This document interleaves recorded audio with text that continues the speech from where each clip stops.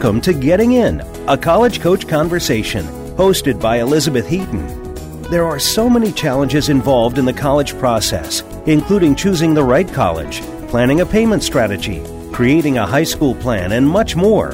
The team of experts from College Coach are here to help you find some, if not all, of the answers you need. Now, here is your host, Elizabeth Heaton. Good afternoon, everybody, and welcome to Getting In, a college coach conversation. I want to send my congrats out again to seniors who should be in the throes of making their final decisions, and once they decide where they're going to go, well, then it's time for them to start paying, which is something none of us really want to think about, but we're actually going to be talking today in one of our segments about payment plans, which can make that part of the process at least a little bit easier. Office hours, we're talking to you underclassmen out there who are thinking about standardized testing or maybe in the middle of standardized testing. So we're going to be talking about some tips and advice for you surrounding that. But before we get to that, one of the things that I've seen a lot of more recently, probably in the past couple of years, are U.S. students who are getting interested in studying in the U.K. and looking at colleges out there. Last year, I actually was in Scotland right around this same time, visiting St. Andrews and University of Edinburgh, and I dragged along my son, who was 13 at the time, and he's not super interested in college yet, but he thought it was pretty cool, and he was sort of on board with the idea of maybe considering a school in the UK when it came time to apply to college. So we are super excited to welcome Jenna Hartzell to the show today. She is education manager with the British Council, and that means basically that she knows all about applying to UK universities from the U.S. So, Jenna, thanks so much for joining us. Oh, thank you, Beth. Thank you for having me on the show. Absolutely. So when we thought about how to talk about this on the show, I know that something that happens a lot for me and for my colleagues is that we get a lot of kids who have certain misconceptions about what it means to study in the UK. I will confess that I had some of those misconceptions as well. And so we thought it might be nice to kind of go through some of the bigger myths surrounding applying to UK or attending UK universities if you're from the US, and that we could kind of tackle those and give people information that way. So I think that one of the big misconceptions about applying to schools in the UK or about getting into schools in the UK is that really only students with top test scores, so top SAT scores, ACT scores, AP scores, are going to be able to get into college in the UK. So I wondered what your thoughts were about that.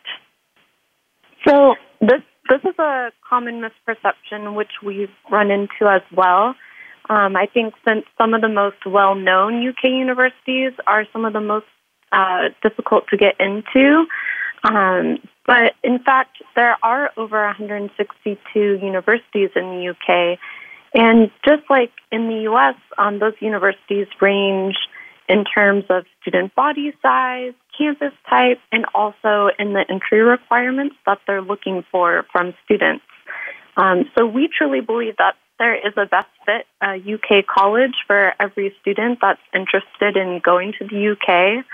And U.S. students, they don't need to worry about taking a UK qualification, such as a GCSE or an A-level. Those universities in the UK do accept U.S. qualifications like SAT tests, ACTs, or AP test scores. So students will be able to find out from the universities they're interested in exactly what scores those universities are looking for. And actually, that's something I particularly like about UK schools, which is that they are fairly specific about general ranges that they're looking for, and sometimes a little bit more forthcoming than you might find here in the U.S., where there are more schools practicing kind of a holistic approach, or they're not necessarily practicing a holistic approach, but the ranges that they might be giving aren't as specific as they could be. I find the UK to be a little bit more forthcoming on that front, and I like that. I think that can be really nice and a nice change from some of the way that things are done here in the U.S. So another big one is the idea that going to college in the UK is expensive. Certainly, if you're growing up in the United States, to go to college in the UK means taking transatlantic flights, so there's no getting around that piece of it.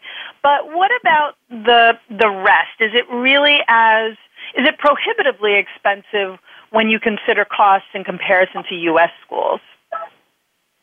Well, going to university in the UK can actually be a comparatively economical option for U.S. students, particularly for those who are considering going to a private university here in the U.S. or even going out of state. Choosing to go to a school in the UK could actually come out cheaper for them. So tuition fees in the UK range from $10,000 upwards to £21,000 per year, but typically for an undergraduate degree, it'll be between $10,000 to £15,000 per year.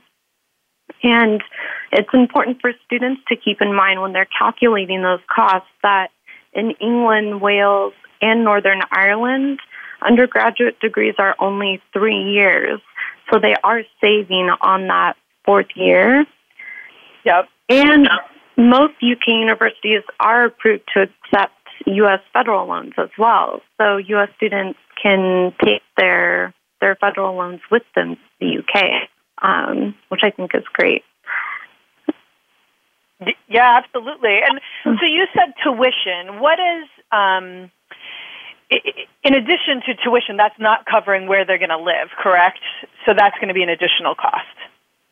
Yes, that will be an additional cost. There are recommendations from the UK Visas and Immigration Office on the monthly amount that students should be prepared to cover. So I believe that at the moment it's £1,265 per month that the UK Visas and Immigration Office recommends for a student considering living in the London area. And that cost will be a little bit lower outside of London. So there will be costs incurred outside of those tuition and fees, but all in all, if a student is looking out of state or at a private university, they could come ahead financially by considering the UK. Right. And that makes sense because, I mean, if you're going to look to go to school in Manhattan, it's going to be way more expensive to live than it would necessarily to live in even a suburb of New York or certainly another part of the country where cost of living is significantly lower. So you're going to find the same thing in the UK. Yeah. I think, I'm sorry, what were you going to say? Oh, exactly. There's definitely a range of living costs across the UK. And the other thing, too, is are semesters shorter? I know that I also visited Cambridge and Oxford last year, and I remember that one semester was about, I want to say, and I could be mistaken because I don't have my notes in front of me, but 16 weeks. So it was relatively short. Is your sense that the length of the semester is a little bit shorter as well than it is here in the U.S., so they may not have to live for quite as long in the UK when they're going to school? I don't think that the time spent in university is shorter in terms of the semester length, including their exam periods. But like I mentioned, in England, Wales, and Northern Ireland, they will be only in university for 3 years, since they take a very targeted degree, since they're not students don't have to take general education requirements. So that's where students might be able to save on time in university. Right. And a whole year is a big deal, for sure. All right. Yeah. So let's go on to the next one, which is, again, also a big one. These are all I would say that the first three that we're going through are probably the biggest myths that I encounter. And I think the third one for me is definitely one that I have been challenged with, which is the idea that there isn't any flexibility in UK degrees, that if you want to study in the UK, you really kind of need to know what you're planning to do going in. But in fact, I think that's not always the case. So what can you tell us a little about that? Yes. So we do advise parents and students that are looking at the UK, then students do have to apply directly to their major or what they call a course in the UK. And it is difficult and sometimes even impossible to transfer from one course to another. It is important that students are fairly certain of the degree that they want to study. However, there is some flexibility within the system that students who are looking for more flexibility can find. So, for example, even within a student's degree, there will be electives, especially in their their second and final years. So students can tailor their degree with those electives. Also, more and more UK universities are offering broader degrees, such as a Bachelor of Arts in Humanities or Bachelor of Sciences in Natural Sciences, for example. So those degrees would allow students to study several subjects within a subject area. And students can also look into programs called Combined Honors, which is essentially closest to our double major here in the U.S., so students could combine two subjects or even two or more subjects so that they could have flexibility in their degree that way. And also, students looking for more flexibility might want to consider Scotland, since undergraduate degrees in Scotland are 4 years, so they're a little bit more similar to our U.S. degrees, and they let you study a range of subjects in years 1 and 2 before going on to specialize in the next 2.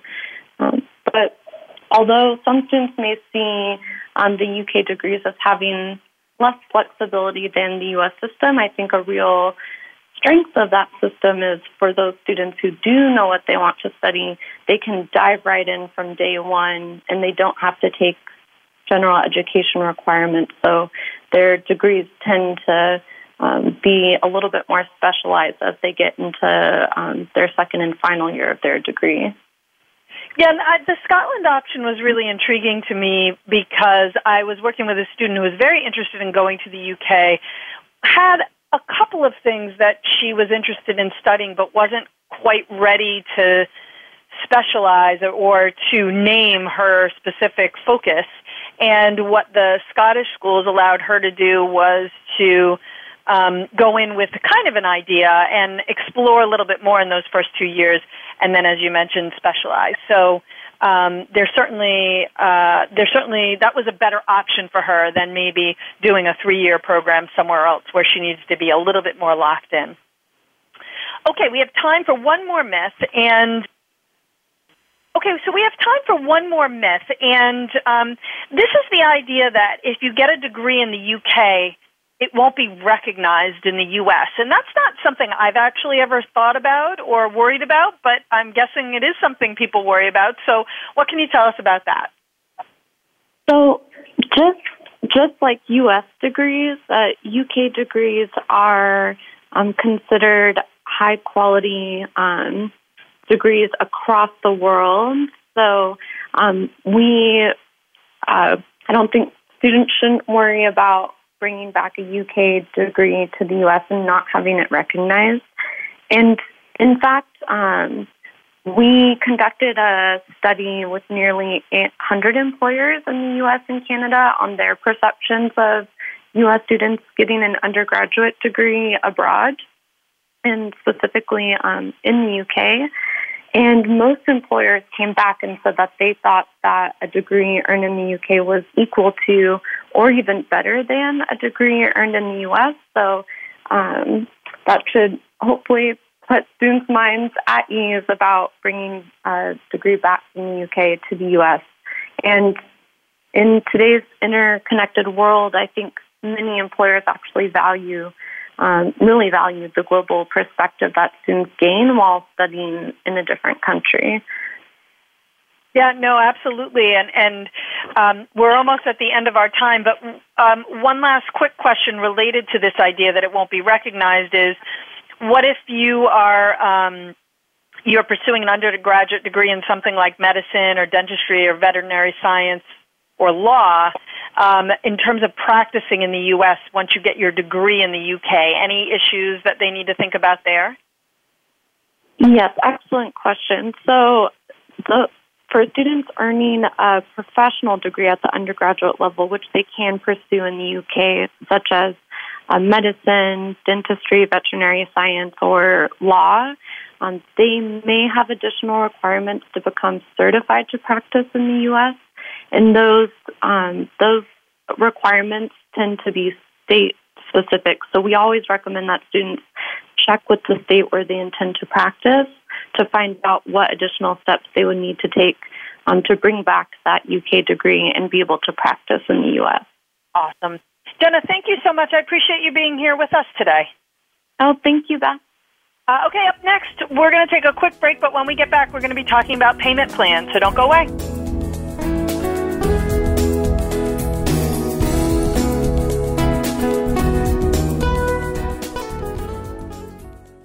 Become our friend on Facebook. Post your thoughts about our shows and network on our timeline. Visit Facebook.com/Voice America.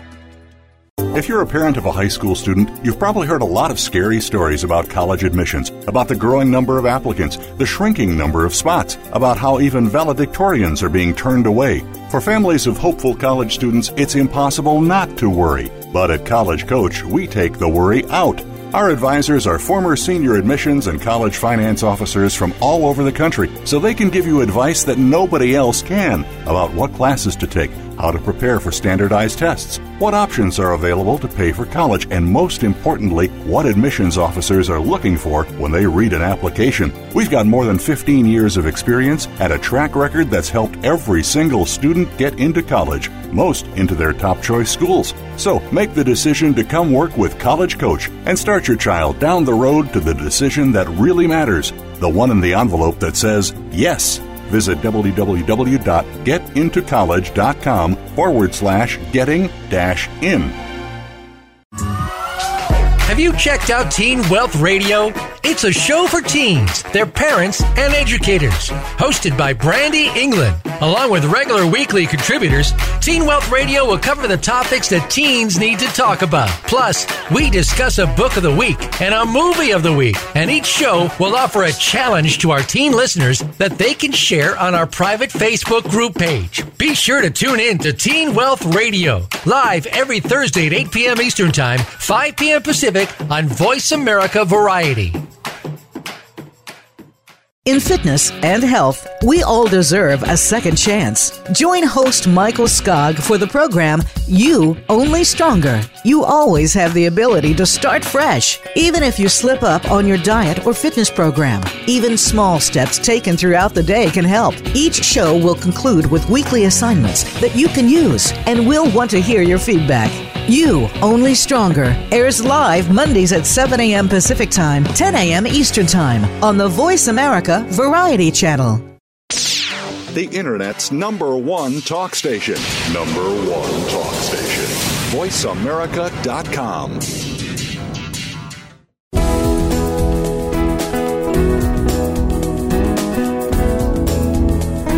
You are listening to Getting In, a College Coach Conversation. To reach Elizabeth Heaton or her guest today, please call in to 1-866-472-5788. That's 1-866-472-5788. Or send an email to gettingin.voiceamerica@gmail.com. Now, back to the show. Welcome back, everybody. We are talking about payment plans. That's what I promised before the break, and I'm delivering on my promise. And here to talk through those with me is my College Coach colleague, Tara Piantanita Kelly, who also happens to be a former financial aid officer at Menlo College and Rochester Institute of Technology, among others. Tara, welcome. Thanks. Good to be here. Absolutely. All right. So, college payment plans. Sometimes I think people know these exist. Sometimes I think people have no idea what we're even talking about. So, what is a payment plan? Well, pretty basic, but kind of just like anything else. Yeah, it's taking one big bill and then breaking it down into smaller kind of bite-sized payments. So, like if your fall charges are $10,000 for tuition and fees and room and board, if you can write a check for $10,000 on August 1st for that, that's great. But if you can't, you might be able to do a payment plan and break that $10,000 down into 4 or 5 monthly payments, just make it a little easier. Right, absolutely. And it's sometimes, I think, hard for us to imagine that we could write that check for a big number like that. But if you really think about it, you might actually be able to put aside the money from your monthly expenses and do it on a more regular basis rather than having to have it all up front or doing something insane like putting it on a credit card. Exactly. If you don't have the funds to pay for it. Exactly. So is it kind of an all or nothing thing so that, parents, when they go on a payment plan, then they are responsible for it? How does it work in terms of that?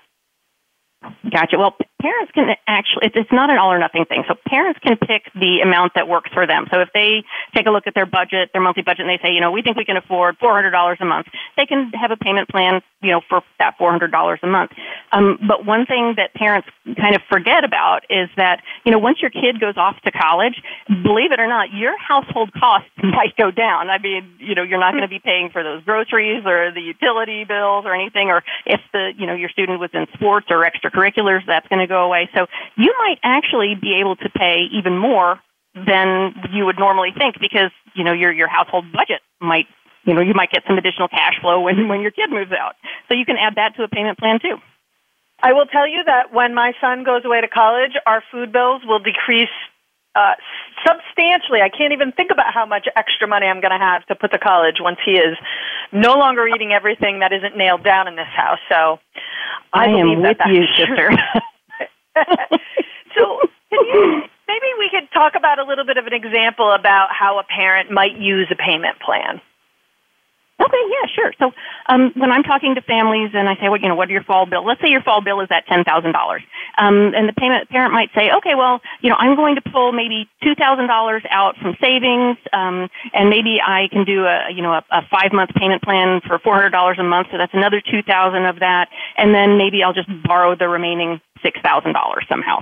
So, the payment, they can certainly make a payment plan part of their payment strategy. It doesn't have to be the only strategy. It can be part of a bigger payment strategy. Got it. So, yeah, that's sort of interesting. You're going to borrow some chunk of it that then gets paid off, and then they're going to use the payment plan to pay the pieces that they feel like they can pay out of their operating expenses or out of savings. So that's kind of cool.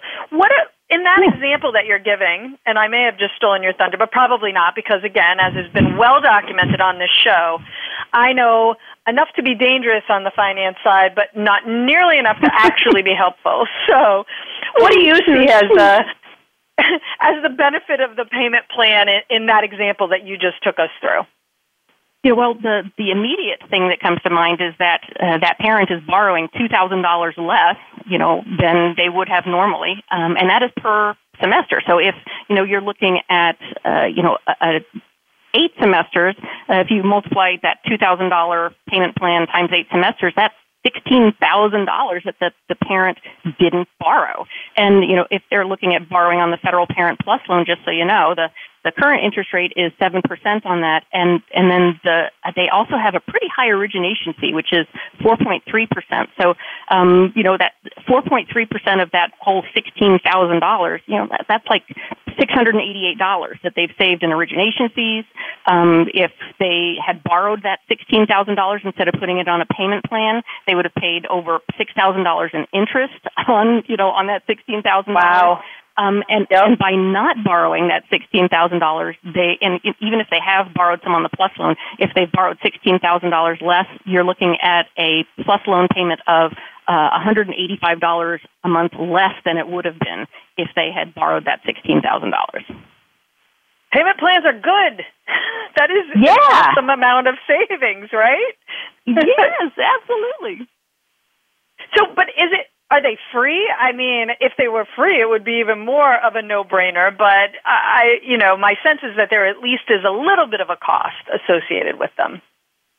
Yeah, you're right. There is, and those really vary widely by schools, but it's a pretty common one is for them to have like a sign-up fee, maybe, anything from $25 to $75 for, to set up a payment plan. But usually they don't charge any interest at all. So, and that fee is charged every time you set up a payment plan. So if you're looking at doing a 5-month payment plan for the fall and another 5-month payment plan for the spring, you're looking at twice the fees, where maybe instead you could put together a, one 10-month payment plan or a 12-month payment plan and just have the fee once.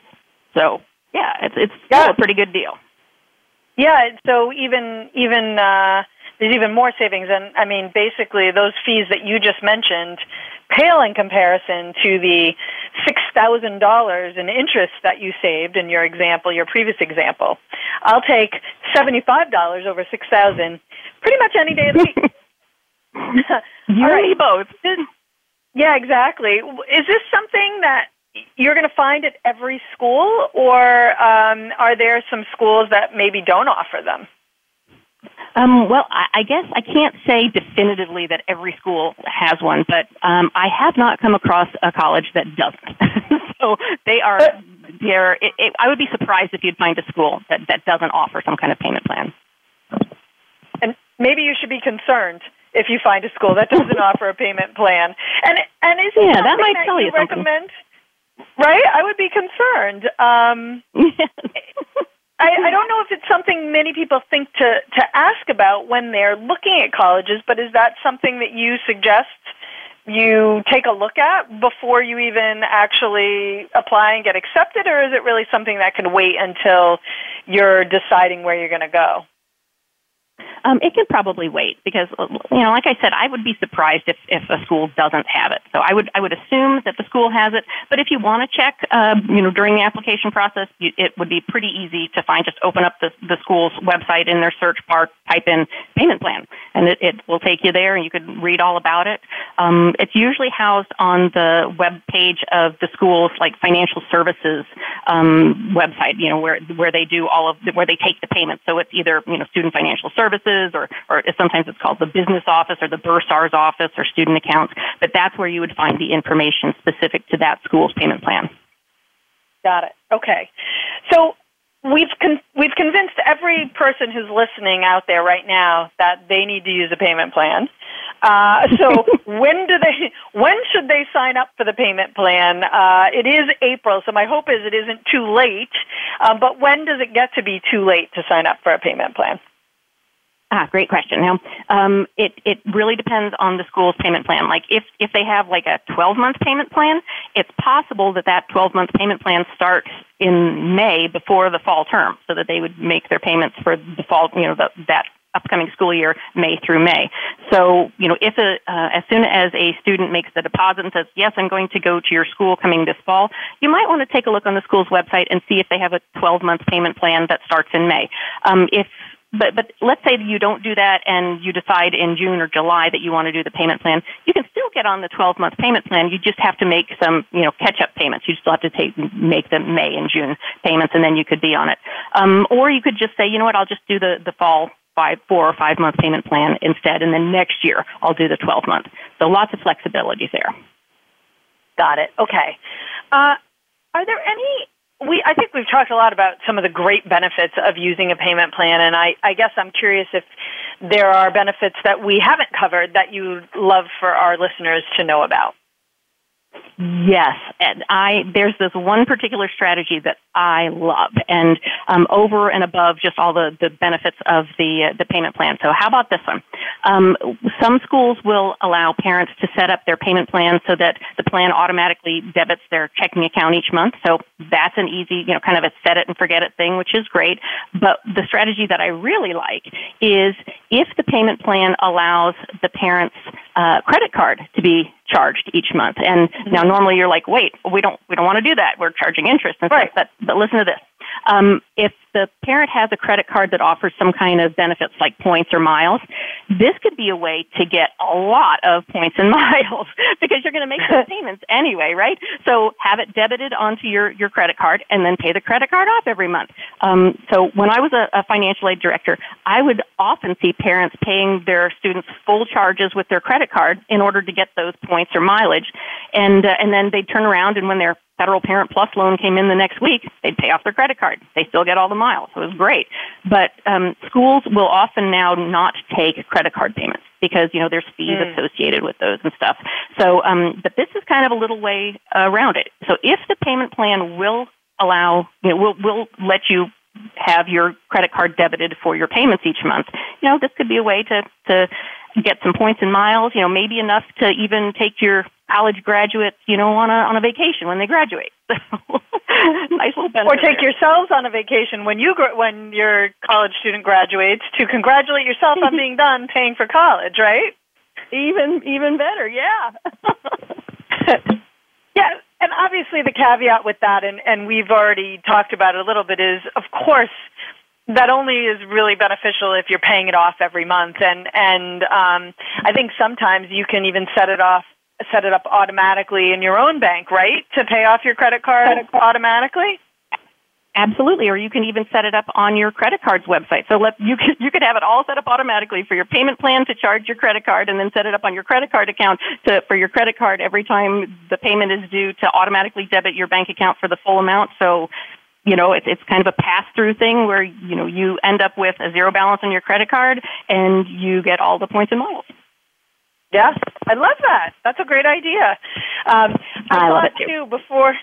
Before we wrapped our segment, I did want to share a great quote that you sent to me, and this is from Jean Mahan in our office, who is a frequent guest on Getting In. So her take is she loves payment plans, and she has love in all caps. She thinks they're the unsung heroes of college finance, and she used one for her son's expenses, and it was super convenient, and all the things that we covered today, it was a total win for her family. I can tell you that we use a payment plan for my stepson, and I think similarly it's a big win for our family. And so hopefully people will take a closer look at these if they haven't already. Yeah, absolutely. They're a great deal. All right, Tara, thanks so much for joining me today. I really appreciate it. Yeah, it's my pleasure. Have a great day. All right, you too. And when we come back from the break, we're going to be talking about standardized testing in office hours, so don't go away.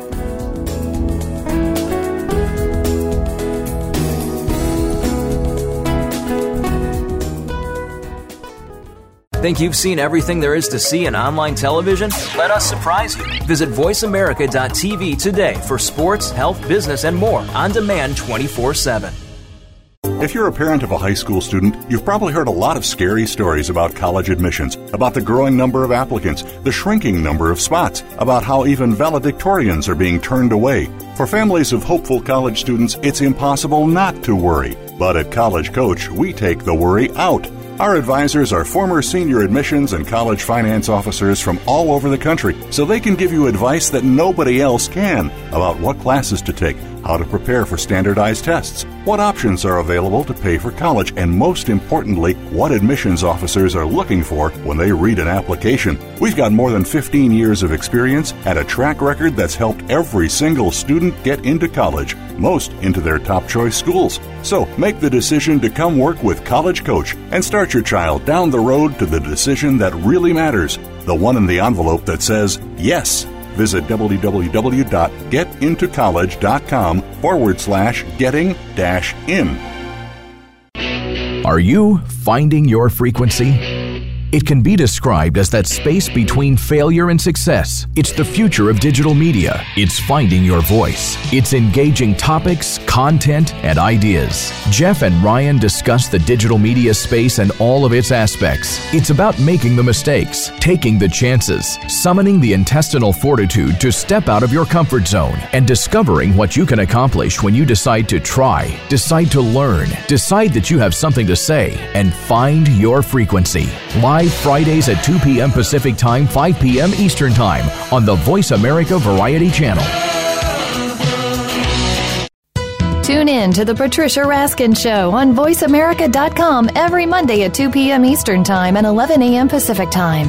This is the program that helps you turn obstacles into opportunities, challenges into solutions, and find answers to tough questions with the award-winning powerhouse voice of radio, Patricia Raskin. So tune in and call in to The Patricia Raskin Show, Mondays at 2 p.m. Eastern Time and 11 a.m. Pacific Time, right here on the Voice America Variety Channel. Stimulating talk gets those synapses in the brain firing really fast. All the time. The number one internet talk station where your opinion counts. VoiceAmerica.com.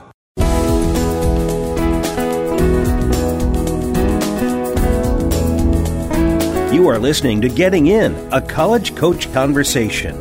To reach Elizabeth Heaton or her guest today, please call in to 1-866-472-5788. That's 1-866-472-5788. Or send an email to gettingin.voiceamerica@gmail.com. Now, back to the show. All right, welcome back, everybody. I want to send a special shout-out to everyone who's currently sitting on a wait list.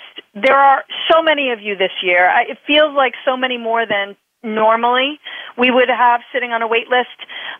If you are thinking about this, worried about this, not sure what to do about it, you really want to visit our archives, because we have actually, in 2 very recent shows, covered different elements of the whole wait list issue, and I think they'd be really great listening for you if you haven't checked them out. So check those out.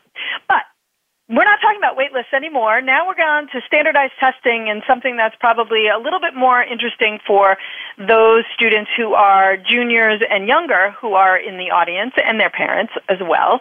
And I'm excited to welcome my colleague and former Barnard, Fordham, and Montclair State admissions officer, Tova Tolman, to the show. Hi, Tova. Hi, Beth. Well, thanks for coming today. We plan an office hours segment in every show, as those listeners who listen frequently know. And sort of behind the scenes, we're always sort of, okay, well, what are we going to cover in today's office hours around this? And just sort of what's top of mind for us, for our students right now. And I think we have all talked to juniors who fit into one of 2 camps right now. The first is the junior. It's April of junior year, and the student and or parent is saying, okay, we haven't really started thinking about standardized tests, and now I'm worried that we haven't started thinking about standardized tests. And is it too late to take care of any of it now, or is this all going to have to wait until next fall when I'm a senior or my student is a senior? So what are your thoughts on that? My thoughts are that it's not too late, Beth, and please don't stop, pause, or collect 200. Just go immediately to some test prep plans. Get registered for perhaps the June 2nd SAT. It's by the time this airs, only about 7.5, less than a little under 8 weeks away. And you get an extra week if you're thinking the ACT, because that's not till June 9. So if you talk to any of our test prep partners that we've had on the show, you'll find you can do a fair amount of damage in the test prep world in just 6 weeks' time.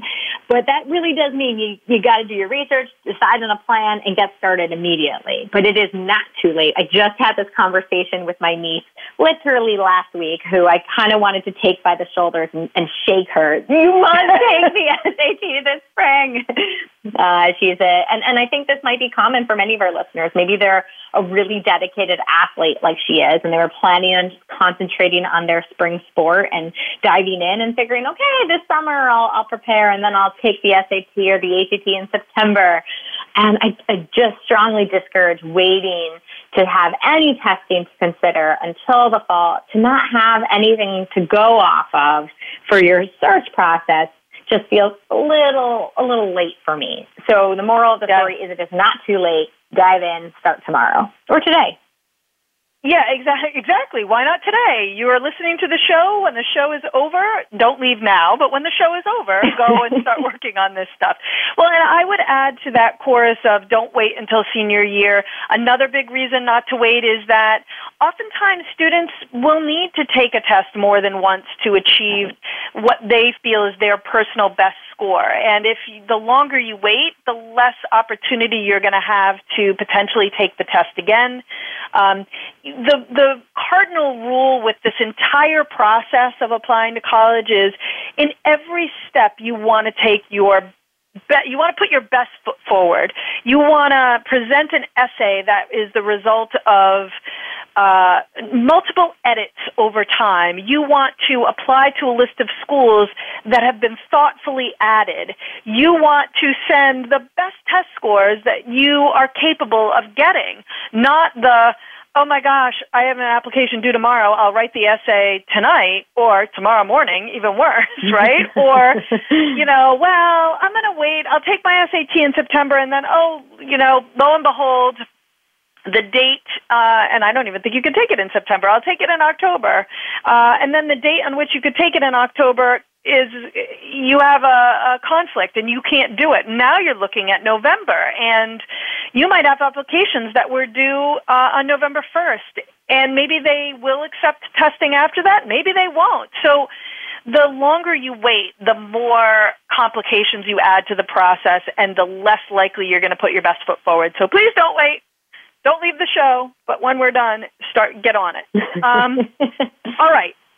So what about we do also have students who actually have already taken an SAT or an ACT, and they're pretty satisfied with the score that they got. And what are your thoughts on, is it all right to take it once and be done, or to have taken it twice already at this point, have a score that you think is pretty good, and feel like you're done and moving on to something else?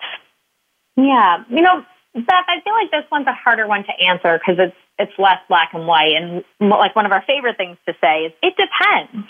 I think you need to begin by looking at the kinds of colleges you're considering and looking at what their average testing is for an admitted student. And there are a couple of different approaches you could take. You could say, hey, I'm already above average. Boom, I'm done. I have what I need. My guidance counselor is confirming for me. Yep, I'm a shoo-in at that school. I might advocate that, sure, you're done. The only thing to consider even in that scenario, though, is might additional points earn you more scholarship dollars? And, okay, these are the schools that I'm looking at. I know my testing is already above average, but could 100 extra points gain me $5,000 extra dollars a year in scholarships? Now, all of a sudden, maybe a little extra prep, even investing some money sometimes in that extra prep, might be worthwhile and something to consider. I'd say let's maybe we should clarify what we can all agree is done, no matter what school you're applying to. I think if your testing's really well above 750 on the SAT in each section, would you agree with that, Beth? Would you say higher? Yes. That we can say you're done. How many students have come to us and said, I have a 1570, I have a 1580, or I have a 35, but I think if I take it again, I can get a perfect score. Should I? What do you say, Beth? I say no. I say you're done. Go spend that energy elsewhere. What do you say in that situation? Yeah, I say no. I say that the extreme focus on getting that 1600 is probably the wrong thing to focus on, and it may show in your application, right? To me, sometimes those students can tend to feel a little one-dimensional, very focused on collecting accolades rather than on doing things that are really, truly interesting to them. And it can show. It feels a little mercenary sometimes in the application. So if you're just what you just quoted, if you're at a 750 or above, if you're at a 35 on your ACT, walk away. There are so many more interesting things that you could be doing with your time, and the additional points are not going to get you more scholarship money. You're not going to be a better candidate for one of those super selective schools because you got 10 points higher on one of those sections on the SAT. It's time to move on. Yeah. So 100% agree with you. Yeah, with that idea of 10 extra points, 20 extra points, let's say your student has only taken it once. The question to ask also about taking it again, and I'd say, unless we can all agree that you're done because the score is so strong, but let's say there is some room for improvement. a real important question to ask is, what prep are you actually going to do? Simply taking it again is not going to earn you a higher score, unless maybe you took it really early, inappropriately early, let's say like second half of 10th grade or really early fall of junior year without any prep. Then, okay, maybe you've had more high school English, more high school math. Perhaps you might see an improvement then. But otherwise, if you're just taking it again 2 months later and you've changed not at all the way you've prepared, you can't expect a different score. One of my favorite analogies from our colleague Karen Spencer, a frequent past guest of the show, she used to liken it to taking a history test. You go into school one day, you take a history test, you get an 85. You go back in tomorrow and you don't prepare any differently, you might get an 83, you might get an 88. You're not all of a sudden going to walk out of there with 100.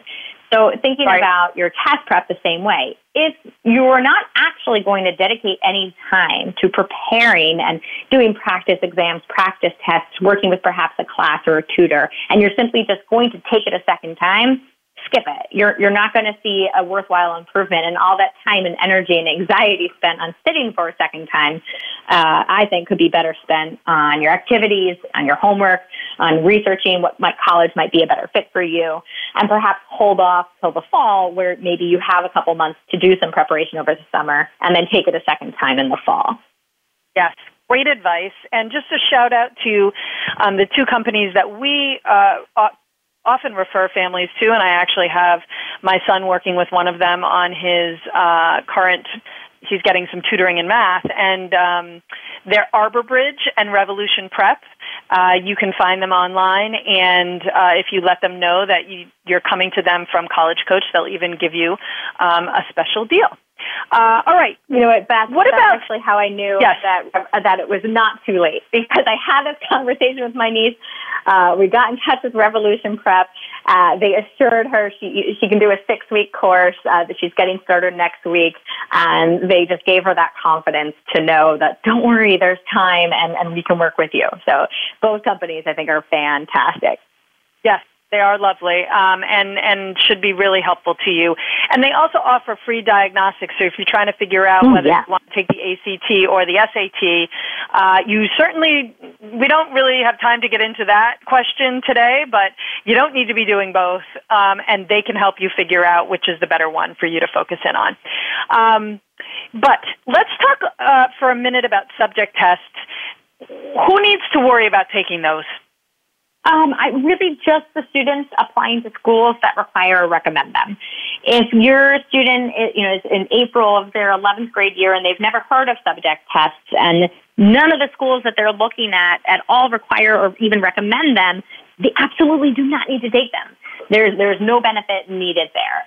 If, however, you take a quick poll of the schools that your student is looking at and you realize, oh goodness, a couple of them do actually, then it would be a very good idea for your student to look to take them this spring.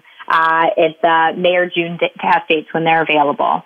And I think the simplest advice to follow is look for the classes in which your student is doing well, ideally at the AP level, and look for the subject test in that subject the end of the year that your student takes it. That's when the content's fresh. That's when they'll do their best. But if your student is applying to schools that do not require subject tests, there's absolutely no need to take them. Yes. Agreed. And the vast majority of students really don't have to worry about taking subject tests because the vast majority of schools do not require them. And in a similar vein, we didn't talk about it, but the writing sections are optional on both the SAT and the ACT. If you're applying to the UC system, you definitely have to take the writing section. So if you think that might even be in your future, go ahead and take it. Beyond the UCs, there are only a handful of schools that still require the writing. So similarly, most students are not going to need to take the writing section. So be aware of that as well. Here's an interesting thing that comes up from time to time. I'm a student. I'm looking at test optional schools. Do I need to do any testing if I know I'm applying to schools that are test optional and the testing isn't required? Do I need to worry about it?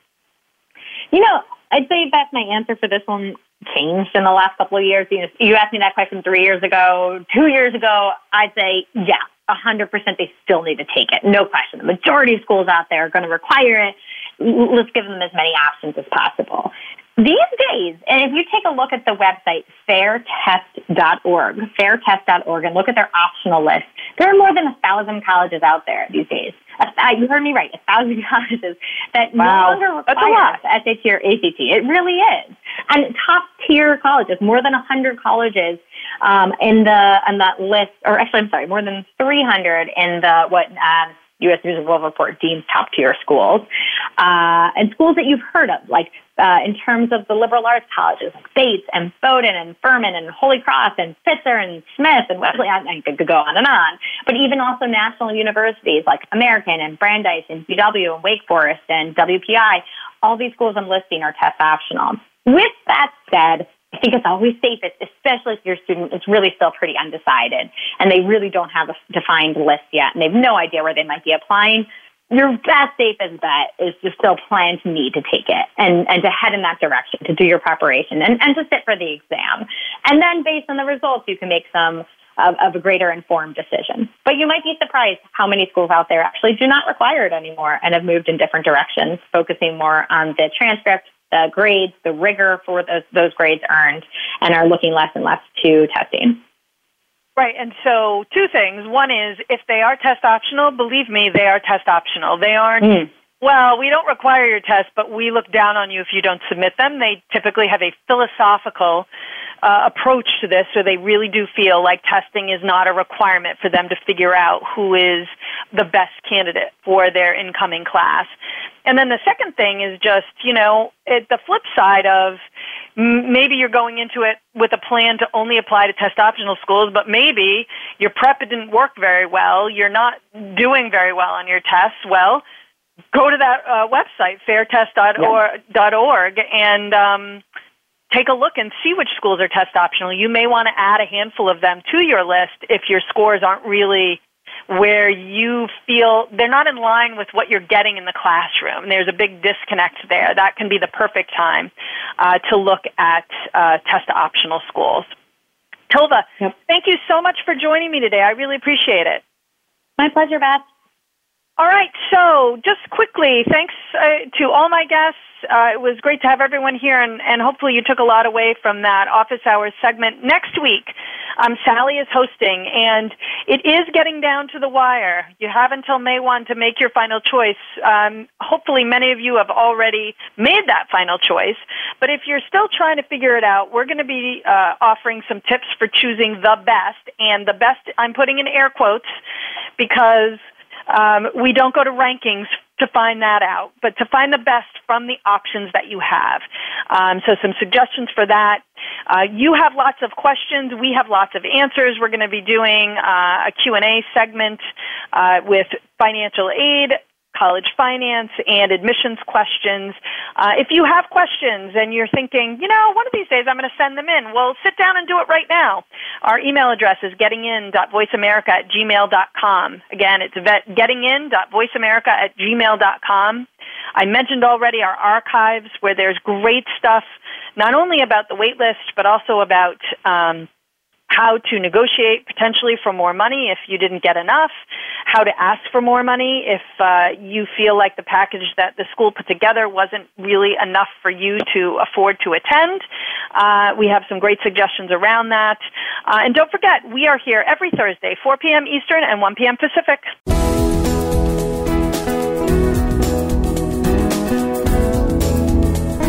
Thank you for tuning in to Getting In, a college coach conversation, hosted by Elizabeth Heaton.